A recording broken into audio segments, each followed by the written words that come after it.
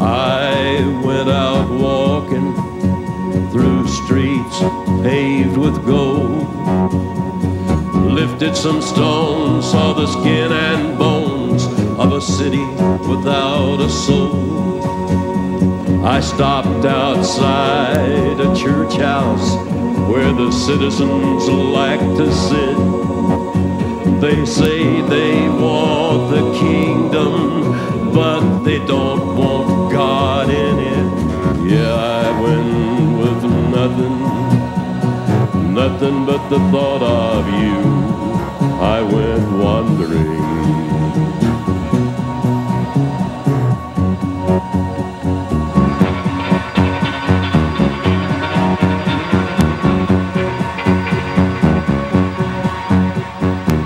Live from the Mecca of Mormonism, heart of the matter. This is in Salt Lake City, Utah. We welcome you. I'm Sean McCraney, your host. If you want to watch this show live on the computer, if you have family or friends who want to do that, go to www.bornagainmormon.com, click on the TV shows, and then it will say watch live. Click on that, wait for a minute, and my face should show up, and anybody can watch that anywhere in the world. Some shout outs tonight: AAA, Doreen and Amy, Ralph N. Thanks for the laundry list of items Joseph Smith did. It was a great email. I appreciate it. Very interesting. Derek Schul, thanks for the reading material, my brother. Our most faithful viewer, Michelle E., God bless you. Maria, our most faithful viewer online. And Greg S., Winter B., Trudy F., and Kenny K. Love ya. Also, we have a shout out to Tim, who came to know the Lord by watching the show out of Payson. Tim, God bless you. And also a shout out to Ernie, who's a Christian who is struggling. And we want you to know our prayers are with you. You're part of our prayer support page on the website. And our prayers are with you, my brother. Tonight in-house, we have a large group. Jeremy, Nicole, Eric, Micah, Cambria, Nathan, Kevin, Sally, Andy, Kevin B., Lydia, Destiny, Kyle, Levi, Nick, Wayne, Reed. And that is it on the list, and we're grateful for them. Tonight's going to be a little bit of an eclectic, different show, so my apologies in advance. Living Hope Ministries came out with a DVD called Lifting the Veil of Polygamy. I watched that. You can go to their website at www.lhvm.com.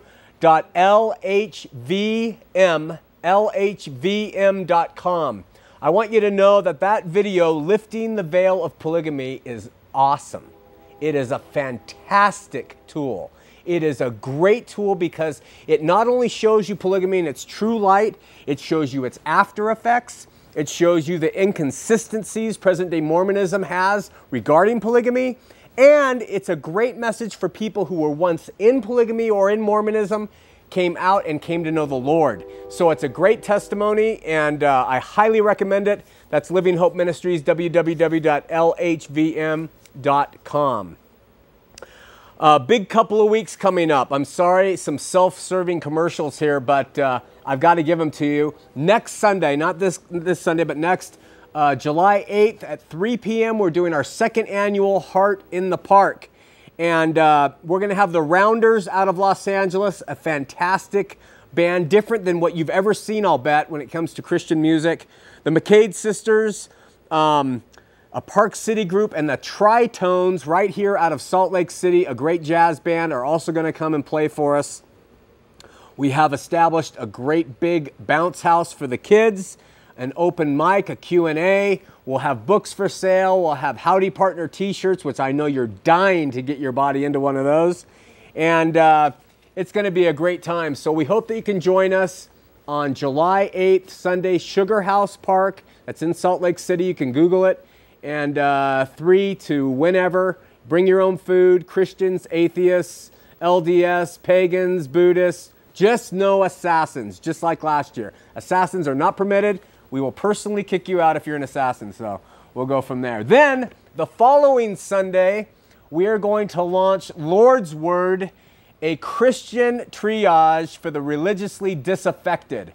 And what it is, it's not a traditional church, but it's a living place to come, worship, pray, study the Word verse by verse, and walk away after an hour. There will be child care if you show up from 9:15 to 10:15 at the Gateway Theaters.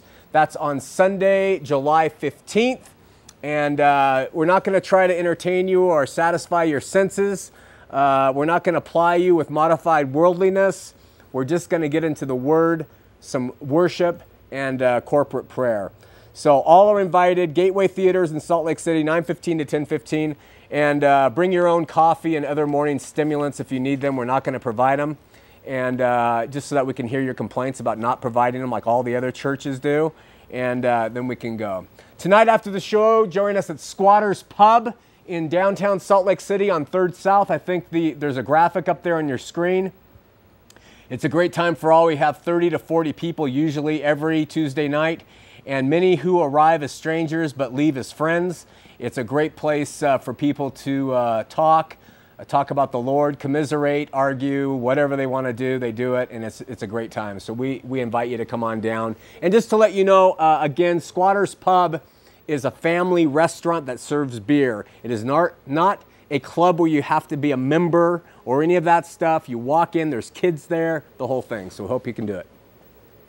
Now and then we get a request. This is an email from Bradley who says, Sean, can you recommend some books on this subject about Mormonism? And so let me give you some of my favorite books. Get a pen and paper if you want to read some books that will help you understand real well Mormonism from Mormon authors and non.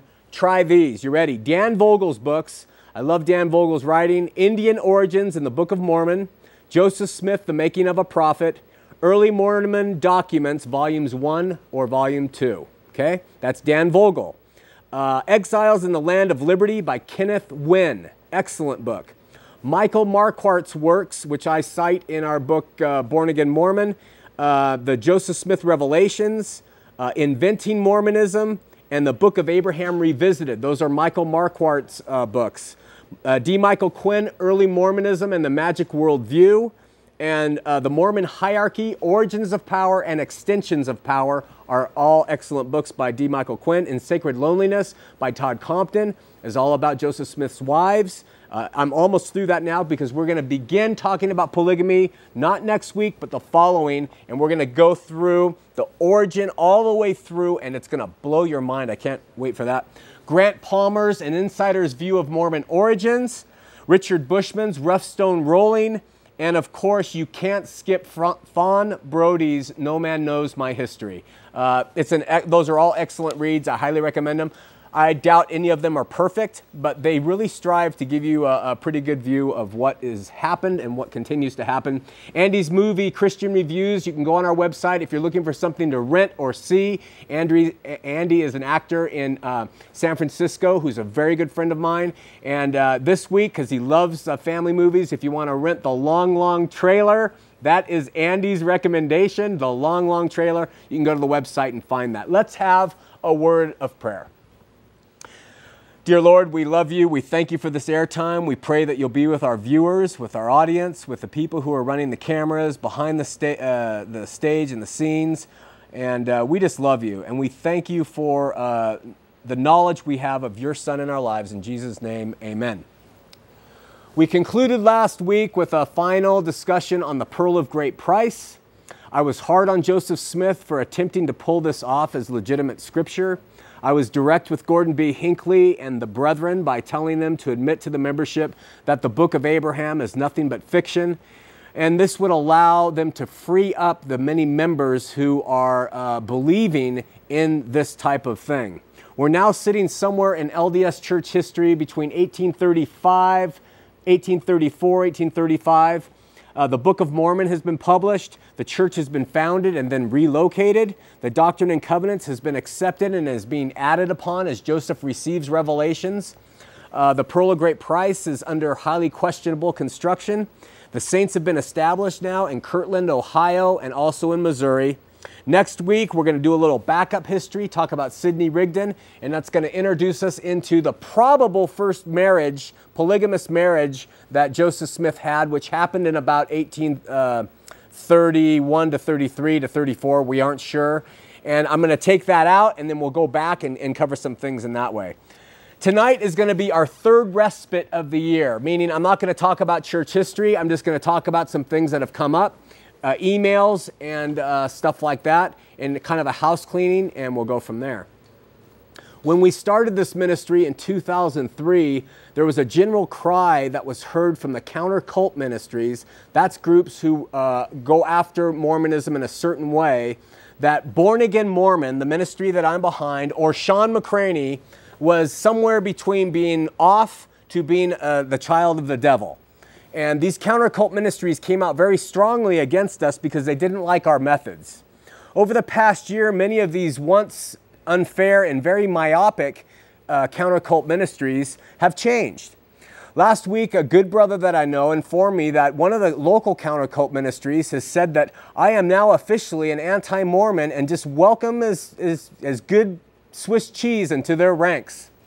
And I want to state right here and now that everything that was in question about our ministry to begin with, everything that made the counter cult ministry say that we are off in our methods, in the name of our website, in the name of our book, every single thing remains the same. Born Again Mormon remains Born Again Mormon. It means that we still maintain that a Latter-day Saint can be saved. I maintain that and stand by it. I maintain and stand by the fact that a person can be a Latter-day Saint and be saved, and listen closely, and can stay LDS. Okay? Do you like that? I don't care if you like it or not, because I know it's a fact.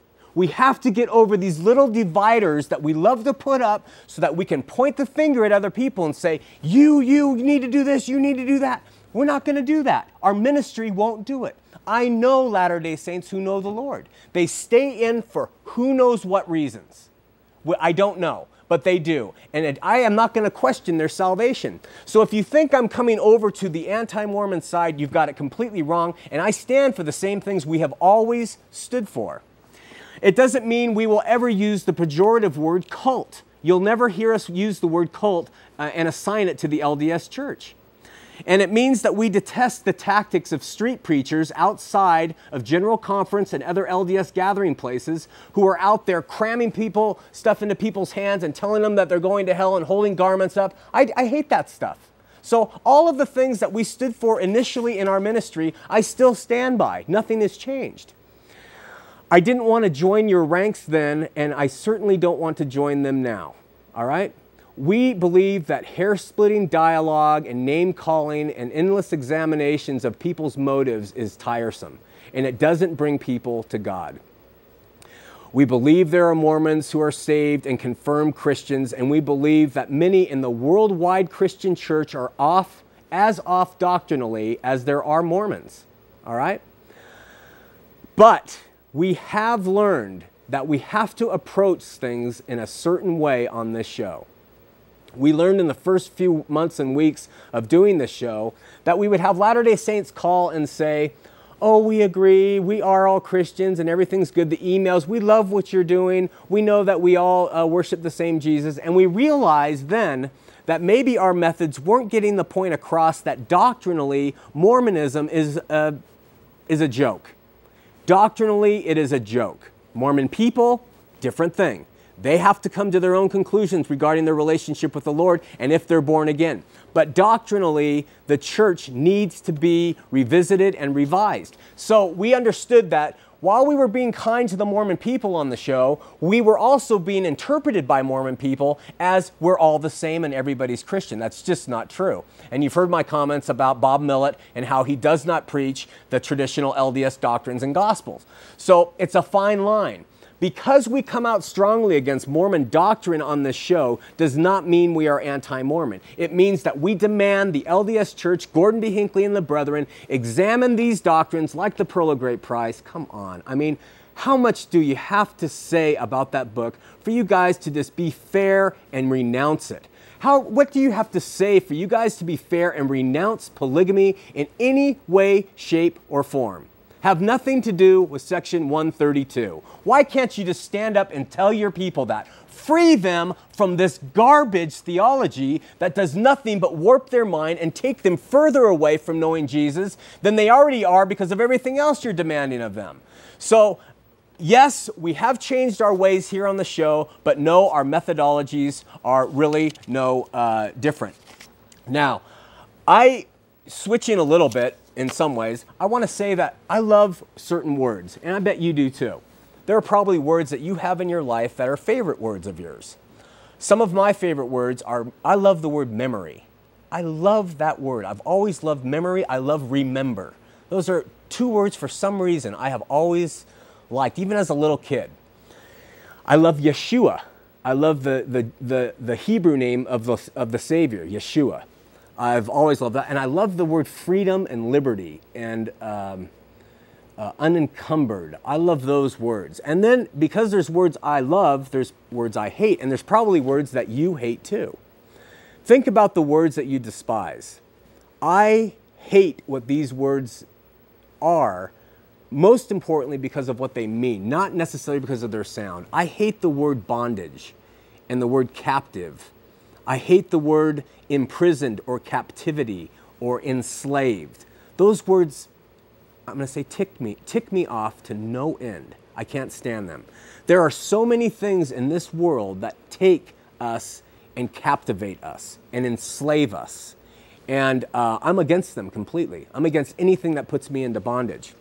Now, we know that there's negative captors in this life, don't we? We know that there's drugs and illicit sex and pornography and overeating and fanaticism and anything that's of the flesh. We know of those things, and we're always warned against getting involved in those things. I hate drugs not because of the effects they have on people. You know, some drugs are very useful, but I hate drugs that are addictive and that are abused because they take people and they rob them of their freedom. They rob them of their ability to choose and be free. Drugs are a nightmare to me. I don't drink alcohol simply because we have alcoholics all through our family tree. I would drink it readily right here on the show. If we didn't have it, I wouldn't care, but it might stumble you and you might have a problem with it. And that would hurt your freedom. So taking everything into context, which the Bible teaches us, we got to be careful and we got to use wisdom, right? We know what sin does to good-hearted people. John 8:34, Jesus said, "Verily, verily, I say unto you, whomsoever committeth sin is the servant of sin." You are a slave to sin. And that is something that Jesus can free us from. But there are also captors in this life that appear very good. They seem to be very beneficial and very benevolent, and they're worthy things to be involved in. But they are merely different prisons for people to get involved in. There's corporate cultures and climbing the corporate ladders. There's clubs and groups and associations. There's religious allegiances that people get involved in, legalistic systems that makes them captive. It puts them in bondage to what those systems and what the people in those systems demand of everybody else. Some people are even captive in their marriages and in their relationships with their families. This is not easy stuff to hear, but it's true. I hate them all because they capture people's freedom. There are people who are a slave to religion. And they don't even know that they're a slave because they've been in the religion their entire life. They believe they're free, but in reality, they are in bondage. They're in chains.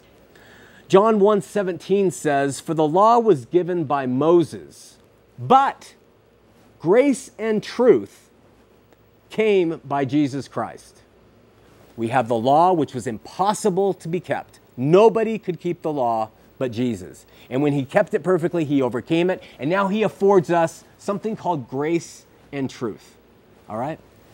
The only way a person can truly be free, to truly have liberty in this life, is through Jesus Christ. A relationship with him. There is no other freedom. I'm telling you now.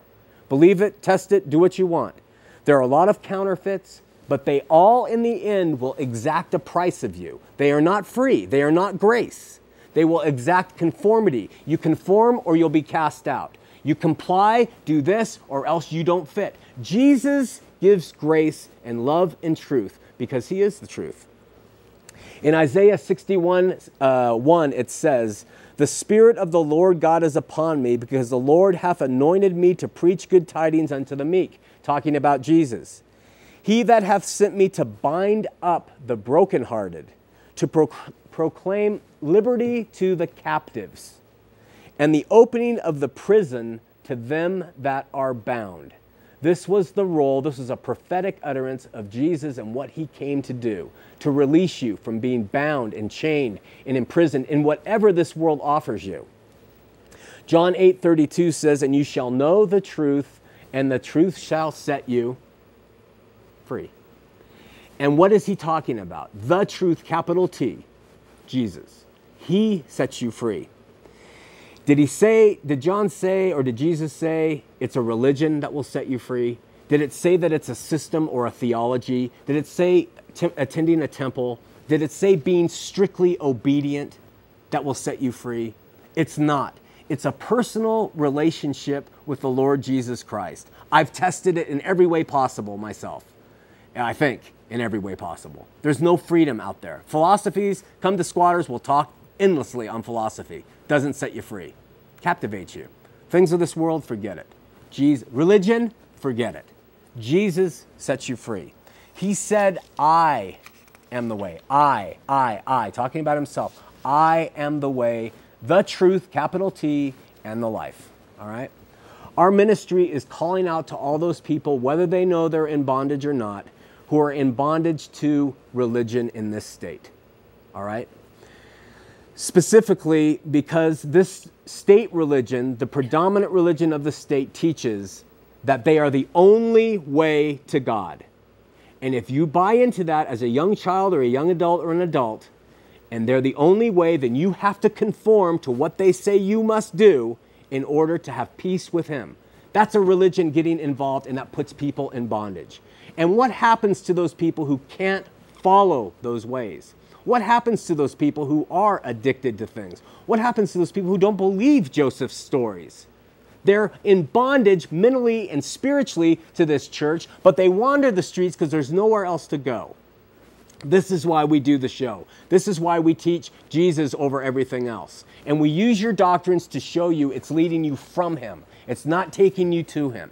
He is calling to you to have a relationship, for you to go to him and for you to plead for forgiveness and a relationship with him. And when you do that, I promise you, if you do it with a real heart that you love the Lord and you want him to take over your life, he'll change you so radically, you'll walk from religion and you'll start worshiping him in spirit and in truth. To the brethren of the LDS Church, I'm going to say shame on you. Shame on you that you have an institution where you will let people, because they can't conform to your rules, wander around thinking that God was not going to have anything to do with them in the future, that they won't be able to live with God again if they don't go to those temples and pay their 10% and dress the way you want them to dress. I got an email that sparked this. It's from Elaine. This is what the email said. "Sean, I think the LDS Church is weak structurally. No accountability at the top. Secrecy, no financial accountability, which is required by law. Where the money goes is not disclosed. Can't associate with an apostate in the church." Did you know that? Yes, I did. They have dietary laws. Why? They believe in a prophet even if he contradicts another prophet. They must be moral. Are they moral? They all dress alike. There's no room for individuality. No questioning allowed. All missionaries say the same thing and must say the same thing. Never question authority directly. Their vault containing historical documents should be open. They get to vote for no one that they want to. They are told where to go to church. Their own church parameters are directed to them. If this is an imprisonment, I don't know what is. Relationship with the Lord will allow you to miss church for a month or a year, and you know that that relationship is there. Once you are his, he doesn't let you go. I know I'm on a soapbox tonight, but this is the thing that drove us to write the book, to establish the website, to have the show, to help you understand that a relationship with Christ is liberating, and everything else is just a light, as the commercial went. All right. Let's go to an email from Jared. "Sean, your purpose in doing what you are doing became clear when you announced that you are starting your own religion.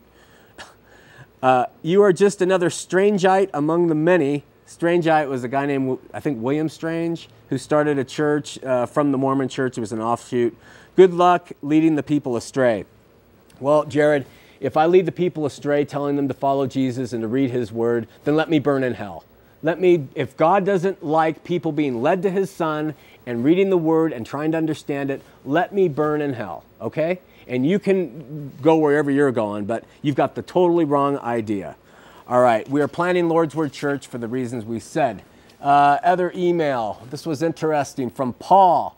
If I am born again and all my sins are eliminated, and then I go out and make big mistakes and have lots of fun with my neighbor's wife, Twister or something, what happens to me? Am I still saved? Well, Paul, this is what happens.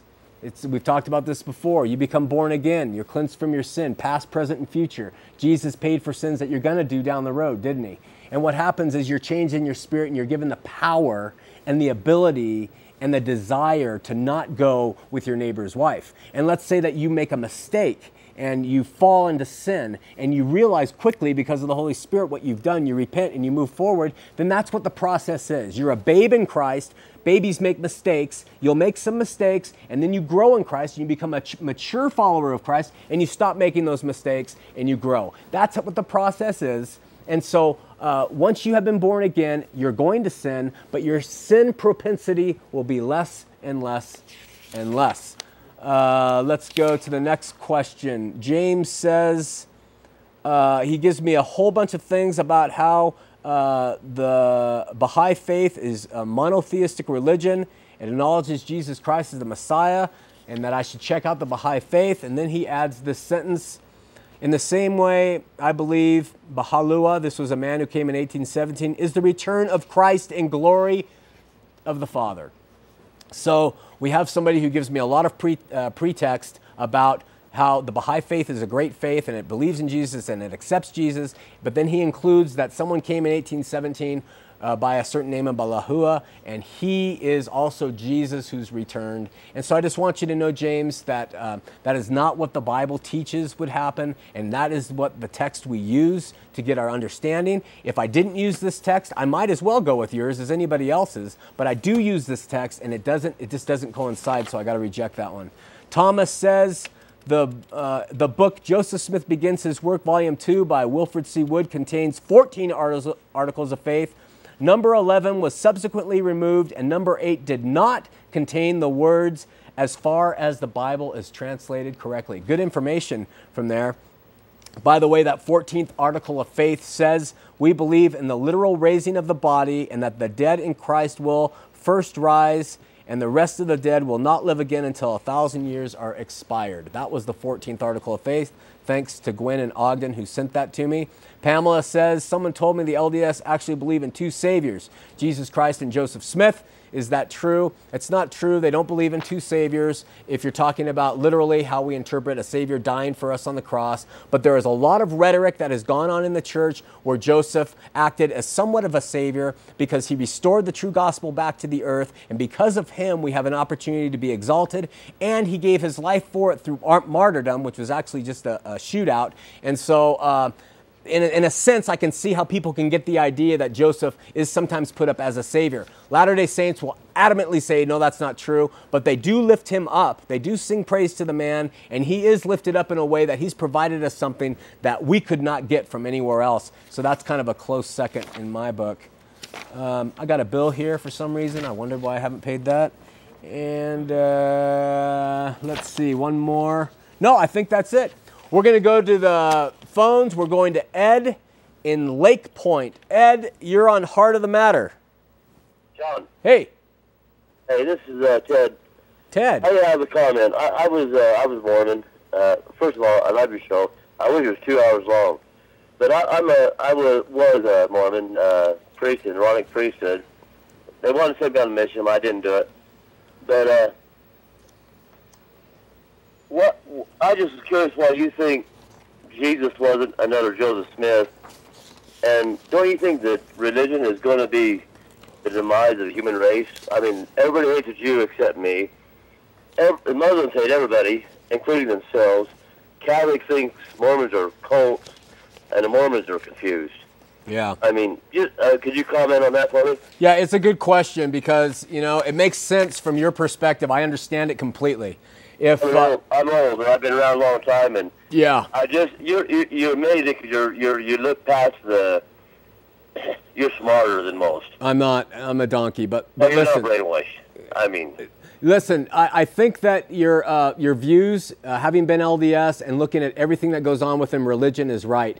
But the problem is that I have with it is if you look at the Bible, beginning to end, written by how many authors? 60 some odd different authors who didn't know each other, spread across thousands of years of time, and I believe that it is whole. It testifies of him in the Old Testament. It verifies him in the New, and I think he's very different when you understand the Word through the Holy Spirit than just an intellectual assessment of what religions believe are and proclaim. So, okay, could you just address one thing, and I'll let you go. I don't want to hold you up. Sure. Don't you think religion is going to be a demise of the human race? I mean, seriously. Yeah. To me, religion is evil. I really believe that. Yeah. I mean, just believe like me. Live and let live. And I don't care what somebody else is. What they believe is fine. I don't care. Would you address that, please? Yeah, well, I think that religion is definitely a bane to society. I think that it does a lot of good. The example I give is that I was walking down a street in Los Angeles at 12 midnight and 7 guys were walking my way and they were all dressed in dark clothes. I would hope that they all go to church versus don't believe in God. So I think that religion does play a good social benefit to our communities. The problem is when they become fanatical and when they become dogmatic and when they exclude and when they say, when they judge. Jesus didn't teach any of that. He taught that he is the way, we have to come to know him, and we have to be reborn, and then we will live by his Spirit, and the rest of the stuff isn't going to matter. And so I'm with you on that in a sense, but I do think religion performs a good social benefit in like the LA example I just gave you. What's wrong with live and let live? I mean, seriously. There's nothing wrong with live and let live. You have to do that. Otherwise we'd all be killing each other or making them do what we want them to do. So there's nothing wrong with that. But there's nothing wrong with sharing your belief if it's something that is going to help another person either. Yeah. Yeah. All right, man. Thanks for the call. Thank you. Okay. Thanks so much. We are going to Adris on line 4. Adris, you're on Heart of the Matter. Yes. Yes, I'm here. You're on the air. Oh, I didn't know that I was on the air. I'm listening to your show. You're talking to someone else. You have a question, Adris? Yes, I wanted to say that I am born again and I'm LDS, and thank you for letting the Christians, the loving Christians, know that LDS people are spiritual. They can be born again. They can be saved just as any other Christian can be. I appreciate you just bringing it all together, making it one, so that we all can be one big Christian family, which is the family of the Lord. Also, I'd like to mention the Bible notes that the truth shall make you free, not set you free. It's 2 different words, 2 different definitions. I'll have to check the Greek on that one, Adris. I think my version says set. Uh-oh, big problem. We'll check it out. Thanks for the call, sister. Okay, bye-bye. Bye-bye. Listen, I got to clear this up really quick. I am not ecumenical at all. I don't believe in, one big fat happy church with everybody, doing whatever the heck they want. I believe the body of Christ is made up of believers. That's what the Bible teaches. There are believers who are Catholic. There are believers who are Baptists. There are believers who are Pentecostals, yada, yada, yada. And, they are going to come together. They make up the body of Christ. Are there some LDS in that? I'm sure there are. I know there are. I've met them. But it doesn't mean that Mormonism today should be embraced by the body of Christ as part of it. It is a cancer to the body of Christ if it were in it. Its doctrines are completely cancerous to the body of Christ. Let me make that perfectly clear. Just because I'm liberal in the way people are does not mean that I in any way stand with Mormonism. So at least we can cut off those emails that were just coming right now ready to be typed. All right, we're going to Donald in Salt Lake. Donald, you're on Heart of the Matter. Hello? Hey, Donald, you're on the air. Okay, Sean? Yes. Oh, this is Don. I'm the guy, that I've talked to you before, and I'm the one that you said that you ought to hit me in the side of the head, and I had a nice speaking voice, and I should be an announcer. Yes. Can I ask you a question? You can, Don. Well, I think you're not a bad-looking dude, but I don't like your beard and I don't like your mustache. You kind of remind me a lot of my grandfather, who was a bishop back in the 1890s and the 1900s. That's the purpose. That's the purpose, Don. It's I supposed ask you to a remind question? you of that. You know what I think would really be fun to have on your program? Would to bring a spokesperson or a public relations person in from the LDS Church, and then bring someone in that would ask you a question, and then let him answer the same question. Don't you think that would be kind of fun, kind of interesting? You get me a public relations person from the I couldn't do it. Couldn't you invite somebody that... I've laid it out here on the show many times. I think that would really, really be an interesting program. Are you listening, if you could do that. Bring somebody President in Hinckley? from the church, a spokesperson, or someone like H. David Burton, the presiding bishop, or someplace right here for bring you. someone in to ask him a question, let him give his version, and then you give your version. I would love it. I invite it. I welcome It'd it. be a fun. The only problem is that you got to understand, Don. For instance, there's a very outspoken guy who the church lets go around, and his name is Bob Millett from BYU. And when Bob Millett gets up and he talks about his version, it is not official version. It's Bob Millett's version. So we have to be careful that we don't just get someone who volunteers to come on and represent Mormonism. We need an official spokesman, like you said. So again, I think that would really be exciting. There it is. We have a viewer who thinks you should come. President Hinckley, send one of your people. Oh, I wish they would. I think that would be one of the most exciting programs. I'm afraid that they would find my beard so attractive, though, that Gordon and everybody else would start wearing them, and then all cats and dogs living together, we'd have problems. You know, Sean, I enjoy your program. I think it's just great. And I also had a real nice talk with Amy, your secretary. Yeah, she's great, isn't she? She's wonderful. Before I called you, I had the nicest talk with her, and what a wonderful person she is. Yeah, well, thank you very much, Well, Don. I've enjoyed talking to you, but I think that would sure be a fun program if that could come about. Well, let's pray for that one. Okay, pal. God bless you. Thanks, Don. Bye-bye. Bye-bye. By the way, something I neglected. If you are going to come to Heart in the Park, another shameless plug, and your church isn't going to be there representing your church with a table and a couple chairs and information, then that's your church's fault. They're invited. We want to invite all the churches. If you're live in the Layton area and you attend a Layton church, then have a table and chairs and come and be at Heart in the Park to represent your church there. It's open to anybody who wants to do that, so long as they're Christian. Okay, we're going to Douglas and Murray. Douglas, you're on Heart of the Matter. Hello. Hello, Douglas. How are you doing tonight? I'm doing well. You? Yep, I'm doing wonderful. You know, the most important thing is a personal relationship with Jesus Christ. I agree. Born again by the Spirit, he told Nicodemus. Yes. Then, after you become a born-again Christian, you need to begin to look at some of the other doctrines, like the Trinity. Is it a triune God, God all in one, or are they three individuals? Okay. And we also have to look at, are we children, spirit children that have been around a long time? Christians believe we did not exist until we were born in the womb of our mother, and God breathed life into us. That's right. And the works that we have are important as evidence of our love for God and our willingness to work in the kingdom, not as a means to obtain eternal life. Well put. Grace alone, well put. the death on the cross that cleansed us of our sins by the blood on the cross, is what makes us a born-again Christian. And Amen. those doctrines and others that the Mormons have, eventually, with the discernment that comes from the Spirit within us, is what's going to make it possible for us to shed some of the other false doctrines, the law of progression and the belief in eternal polygamy and all those things. I agree with you, Doug. It's well put. Very well put, my friend. Thank you. I appreciate all the wonderful work you do and the fact that you're willing to take a stand and allow people to become born again by the back door, if you will, because they can become born again, and that Spirit will make the difference. Amen. In helping them to discern the truth. Amen, Doug. Thank you so much, my brother. Hey, you have a good night, Sean. Okay, you too. I'll see you. Bye now. Bye. We're going to Valerie from West Valley on line 1. Valerie, you're on Heart of the Matter. Hi, this is Valerie. Hello, Valerie. Hi, my comment is, In Matthew 24 of the Bible, it says, and this is what Jesus himself said, I'm really leery of following anybody who calls themselves a prophet or anyone who says, I am Christ, and there are many.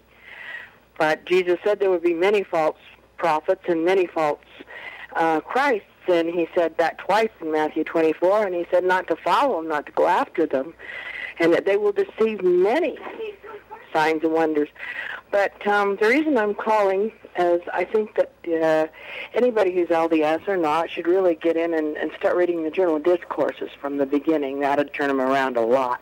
Yeah, Journal of Discourses are good. That's good. That's a good reference. It's a lot of reading. You can get a lot of it summarized by some of the other writers, but if you can go to the source, it's always better. Good call there, Valerie. It is. And the last thing I wanted to say is if you go to saintsalive.com and click on library and scroll down to the second from the bottom, you will be able to pull up the Journal of Anne, Brigham Young's 19th wife. Oh. That's a major eye-opener. It can be printed out or it's been published. She's the one who said that that Brigham Young was actually informed on Mountain Meadows, right? She adamantly said he ordered that massacre. Yeah. Yeah. And there's many other things in that journal, and people should read that journal. That journal should be out for the public. I'm going to talk to our resident expert and pioneer, Sandra Tanner, about that. I got to ask her about that because I've heard it, and I just don't. On her website, it's the very last one at the bottom where you click on library. And it's on Sandra's? Hello? I didn't do it. I didn't do it, Valerie. I didn't do it. But we got the gist of your message. Okay, we're going to Bob in Boise. Bob, you are on Heart of the Matter. Hello, sir. Hello, Bob. How are you? Oh, pretty good. Gosh, I hope you're doing good.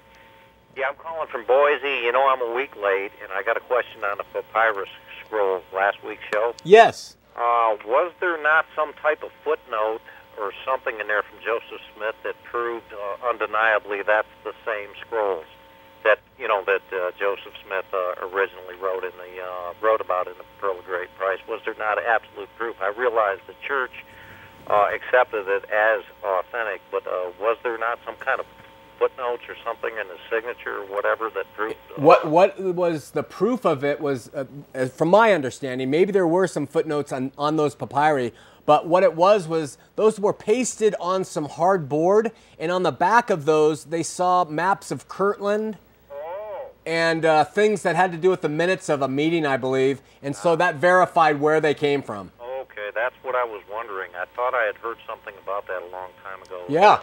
So I just wanted to know, did they ever try to deny it later on? Oh, that's probably not the same ones. Or no, anything. They didn't deny that, but what they did say is, now they're saying is we don't have all of the papyri. Yeah. Even though the facsimile was the one that's in the Pearl of Great Price that says that's what Joseph translated, they're now saying, but we don't have all the papyri. It's just a quagmire. I mean, where's honesty? If you're that's what I was wondering. I won't hold you up. And sir, you don't look like a musty clam to me. You really don't. Well, you're a nice guy, Bob. You're one of my favorites now. What you do look like, but you remind me of the Toad King in the nursery tales when I was a kid. But hey, don't feel bad. I've been told I look like Gandhi. But anyway. You shouldn't have said that, Bob, because I'm going to have people call me the Toad King now. I hope so. I know. I knew that was your intention. But I do look like Gandhi. But anyway, sir, I'd love to meet you one day. And same to you, Bob. Thanks for the call. Yes, sir. Okay, God bless. Goodbye. Bye-bye. He looks like Gandhi, and I look like a Toad King. There's no fairness in this world. Brad the Agnostic on line 2. Brad, how you doing, man? Hey, Sean. What's happening, Brad the Agnostic? Yeah, I was on with you like 30 seconds last week, and I guess because why don't you knock the Catholic Church or the Episcopalian Church or whatnot? I don't know them like I know Mormonism. Huh? I don't know them like I know Mormonism. Yeah, I understand that logic and that argument, but at the same time, okay, one of my questions to you is, why is the book of the Maccabees in the Roman Catholic Bible, and the book of Maccabees is not in the King James version of the Bible, the Protestant version, and I don't understand. The Book of the Maccabees is like a huge tale. Well, I'm not smoking dope, dude. I mean, the Book of the Maccabees is in this.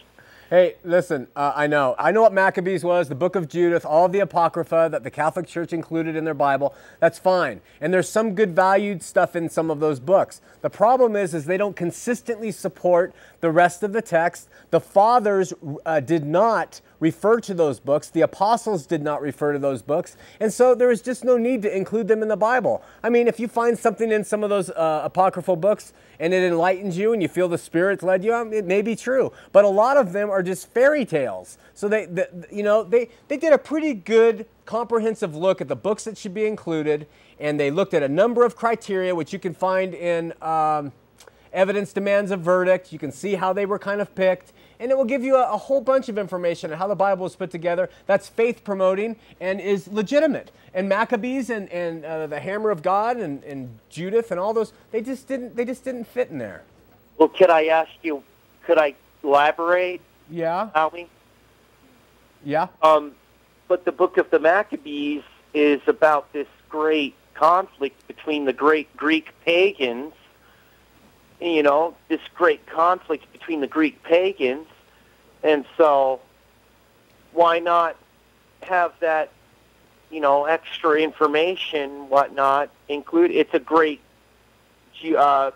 Jewish history. Why not have that included? Well, the Bible is not a book that is supposed to be comprehensive. If you look at the first account in Genesis 1, in the beginning, God created the earth. I mean, it doesn't tell you how he did it. It doesn't give you any of the math. It doesn't give you how it was done. It just says, in the beginning, God. It's not a comprehensive book that people should say, hey, it's got to give us every single detail. It would be thicker than this world if you included every bit of information that we should have in it. They narrowed it down to the things that testify of Jesus and that told of him once he came. And the books that did that, they included in there. And there's a whole host of other criterion that they used. Maccabees just didn't fit. Yeah, so pardon the pun, there's no devil in the details.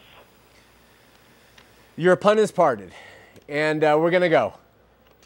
Well, we got to go, Jason. You've taken up, and you're pressing your point. Right. And I answered it the best I could. And I did the best I could with it. That's the answer that a Christian would give you. That's fine.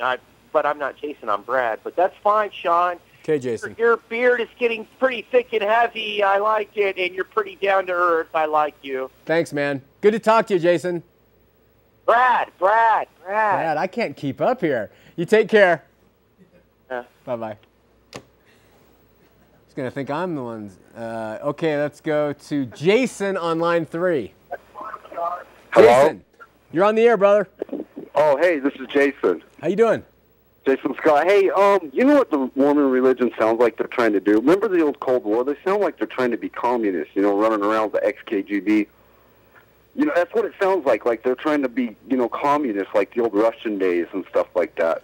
I think it's kind of funny. It's real funny. Yeah. Hey, another thing is that I did. Now, I did this because I'm an LDS, an ex-LDS. I prayed 3 times really, really, really hard. I mean, with all my heart and all my soul. And I never got an answer if Joseph Smith was a true prophet or not. Really? And I think that's funny. Yeah. And it's just I never had the right feeling. Ever since I was a little kid, since I was 10 years old, never, ever had the feeling. What about now? Book I got to recommend. It's called Mormon Murderers. Oh, yeah. You ever read that book? No, I've heard about it, though. You should read the first 100 pages. It's really, really, really good and stuff. I'm trying to make it as fast as I can. One more thing I got to say. Is it okay if I do this? There's somebody I'm looking for, and they're in Arizona. Please let me say this, because I've been looking. I prayed about this. I've been looking for an individual in Arizona, Flagstaff. Anybody that knows her, please tell her that Jason Scott is trying to contact her. Her name is Patricia Vassas, V-A-S-A-S. Thank you very much. Bye. We're turning into a dating service, a lost love show. Okay, where am I? Betty in West Jordan. Betty, you're on Heart of the Matter. Hey, Sean. Woo, Betty. How's it going? Do you remember Jim and I? We came to the church on the west side and met you. We were from Worldwide Church of God. Jim and you, Betty. I'd have to know more. Anyway, we came to the church over on the west side here several months ago and met you. Well, but anyway, we watch your show every week. And when you talk about Joseph Smith, the one I keep thinking of is Sean. Tell him. There, I'm on there now. First Timothy 2:5. 1 Timothy 2. You want me to read that? Yes, I wish you'd tell them because they want to bring Joseph Smith into everything. 1 Timothy 2:5. We have a loose running show tonight. 1 Timothy 2:5. Here we go. I want to hear you answer it, so I'll turn me back on. Thank you. Bye. We're coming. You're coming to Heart in the Park. Did you hear that? She's coming. For there is one God and one mediator between God and man, the man Jesus Christ. That is 1 Timothy 2:5. And I agree with that. It's a great scripture. Thank you for sharing it. Okay, let's go to Brad in Sugar House. Brad, you're on Heart of the Matter. God bless you. How are you? I'm doing well, Brad. How are you? Hey, I'm doing really good. Good. Indeed, it's a loose show tonight. I just kind of want to get your feedback. Ensign, it's a magazine the Mormon Church puts out. May 1977. I'm going to quote from this. There's their prophet speaking here. He says, it's true. The Christ followed by Mormons is not the Christ followed by Christianity. And again, he says, it's true many of the Christian churches worship a different Jesus. But now they got, you see commercials on TV all day long. Oh, you want to know more about Jesus? And they want to send you free information. Yeah, they're doing that quite a bit. They're really making themselves look like a Christian outreach on all their commercials and sending the Bibles and messages about Jesus. And yet they continue to say things like that. And the other prophets before Gordon B. Hinckley said some very strong things about how corrupt the Jesus is of the Bible. And I want you to know I've been LDS and I've been a Christian, and I will take the Christian Jesus a million, trillion, billion times over the LDS concept of Jesus. And if you don't know the Christian Jesus, you got to know him. Amen. Well, what troubles me the most, I think, is people don't know this. People do not have a clue that they worship a totally different Jesus, and they're not ashamed to know it, and then they want to lead people astray. Oh, you want to know more about Jesus? Send for this free movie. Yeah. And, I was in the Mormon church. I've been a born-again Christian now for many years. God brought me out of that when I read Joseph Smith claim he was greater than Jesus Christ. Yeah. And they're leading people astray, and it just troubles me that they would still promote themselves like that. Oh, you want to know more about Jesus? Send to this movie. Yeah, I know. I agree with you, Brad. It's a good comment, man. God bless you. Thanks for great work here. Thanks for the call. Bye-bye. Listen, Latter-day Saints, are if they're watching, and I got emails that stake presidents are telling Latter-day Saints in the Salt Lake Valley not to watch the show in other parts of the state. But if you're watching, you may say, well, what is the difference between the Christian Jesus and the Mormon Jesus? And just really quickly in a nutshell, the most important differences categorically are Christians believe that Jesus paid completely, totally, finally, and endlessly for your salvation. That there's nothing you can do to earn your salvation. There is nothing you can say, no right, no standard of living. Nothing will measure up where God will say, you've done it right, now you can come in. It's all through your faith in him. That is the main difference. Other differences include Christians believe he was born of a virgin. I know many Mormons do too now, but the doctrine hasn't always supported that. Christians believe that Jesus is God.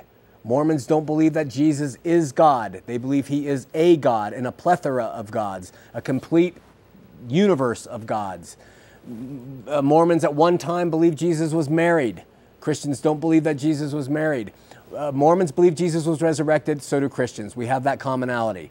Mormons believe that atonement for sin happened in Gethsemane. Christians know from the Bible that all references are to the cross and that it happened on the cross. So those are some of the differences, but the most important one is you must be born again, and you must come to realize that you are a sinner, and it's only through Jesus that you can again, or not that you can again, that you can live with God. Let's go to Callie in Layton on line 3. Callie, you're on Heart of the Matter. Hi, Sean. Hi. I just have a question for you. Yes. When I was growing up, my mom was really, she was forced a lot. She was LDS, and she was forced to go to church a lot. So because of that, when she had us, we didn't really learn everything about religion. Uh-huh. And so I have a question about how you feel about baptism, because we were never baptized. And I'm wondering I'm really naive when it comes to religion. So I'm just wondering what kind of views you have on that. Well, before you hang up, stay on the line, and I want to send you our book, okay? Because it might help you understand some of those things, but let me answer your question, okay? And I hope you'll come to Heart in the Park, because we'd love to see you. My views on baptism are when you have accepted Jesus, and He is your Savior, and you want Him to be the Lord of your life, then the thing you would do is you would go forth and you'd make a public pronouncement of your faith in Him, and that is by being baptized. And that's the reason you're baptized, so that you can show your faith that you are going to be buried with Him and rise with Him, and that your sins are been taken over by Him. The baptism itself does not cleanse you of sin. The baptism itself is not necessary for salvation, but it is something that will help you in your spiritual life, and it will outwardly confirm to others that you have taken upon Jesus in your life as your Lord and Savior. And that's why it's so beneficial. Okay. Does that help? It does. And I've been feeling, especially like the last 3 years, really close to Jesus. And, my mom just kind of taught me that when, as we were growing up, just as long as we were really good people, good at heart and everything like that, then, it wasn't necessary to have an organized religion. Yeah. Well, we'll have to talk either on emails or some other time about the good heart bit and just being a good person, because if that was good enough, then Jesus really didn't need to come. You could have made it back to God, or you could have made it to God without by living kind of a good life. But Jesus came for a reason, and the reason was that we are sinners in our heart, we do things wrong, and the only way to reconcile ourselves to God is through Him, and that's why He is so important. And organized religions go a long way in helping you understand Him if they're doing a good job, and there should be some that can do a good job out there. Yeah. But email me, and please come to Heart in the Park. I'd love to meet you in person. Okay. All right, thanks for calling. Thank you. Okay, bye-bye. All right, quickly, Squatters Pub tonight. Heart in the Park, Sunday, July 8th, 3 p.m. to sunset. Lord's Word Church, July 15th, 9:15 to 10:15 at Gateway Theaters. And we're going to try to take Tristan, line 1. Tristan, you've got a minute. Okay, Sean, I'm just wondering what your background information is, what you've studied, how you got to where you are right now.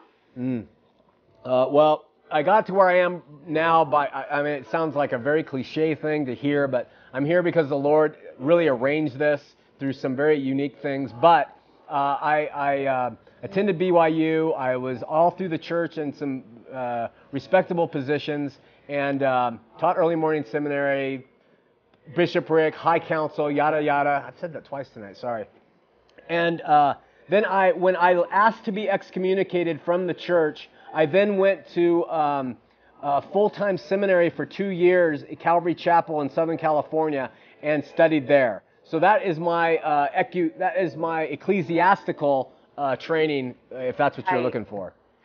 Well, thank you. I enjoy your show. You're welcome. Thanks so much for calling. Bye. Okay, bye. All right. Well, it's been an interesting show, fast-paced, a little chaotic, but we love you. We hope that you'll take to heart the idea of a relationship with Jesus. If you don't have that, if you can't say, I have been born again, and you know that, take it to Him tonight. Take it to Him.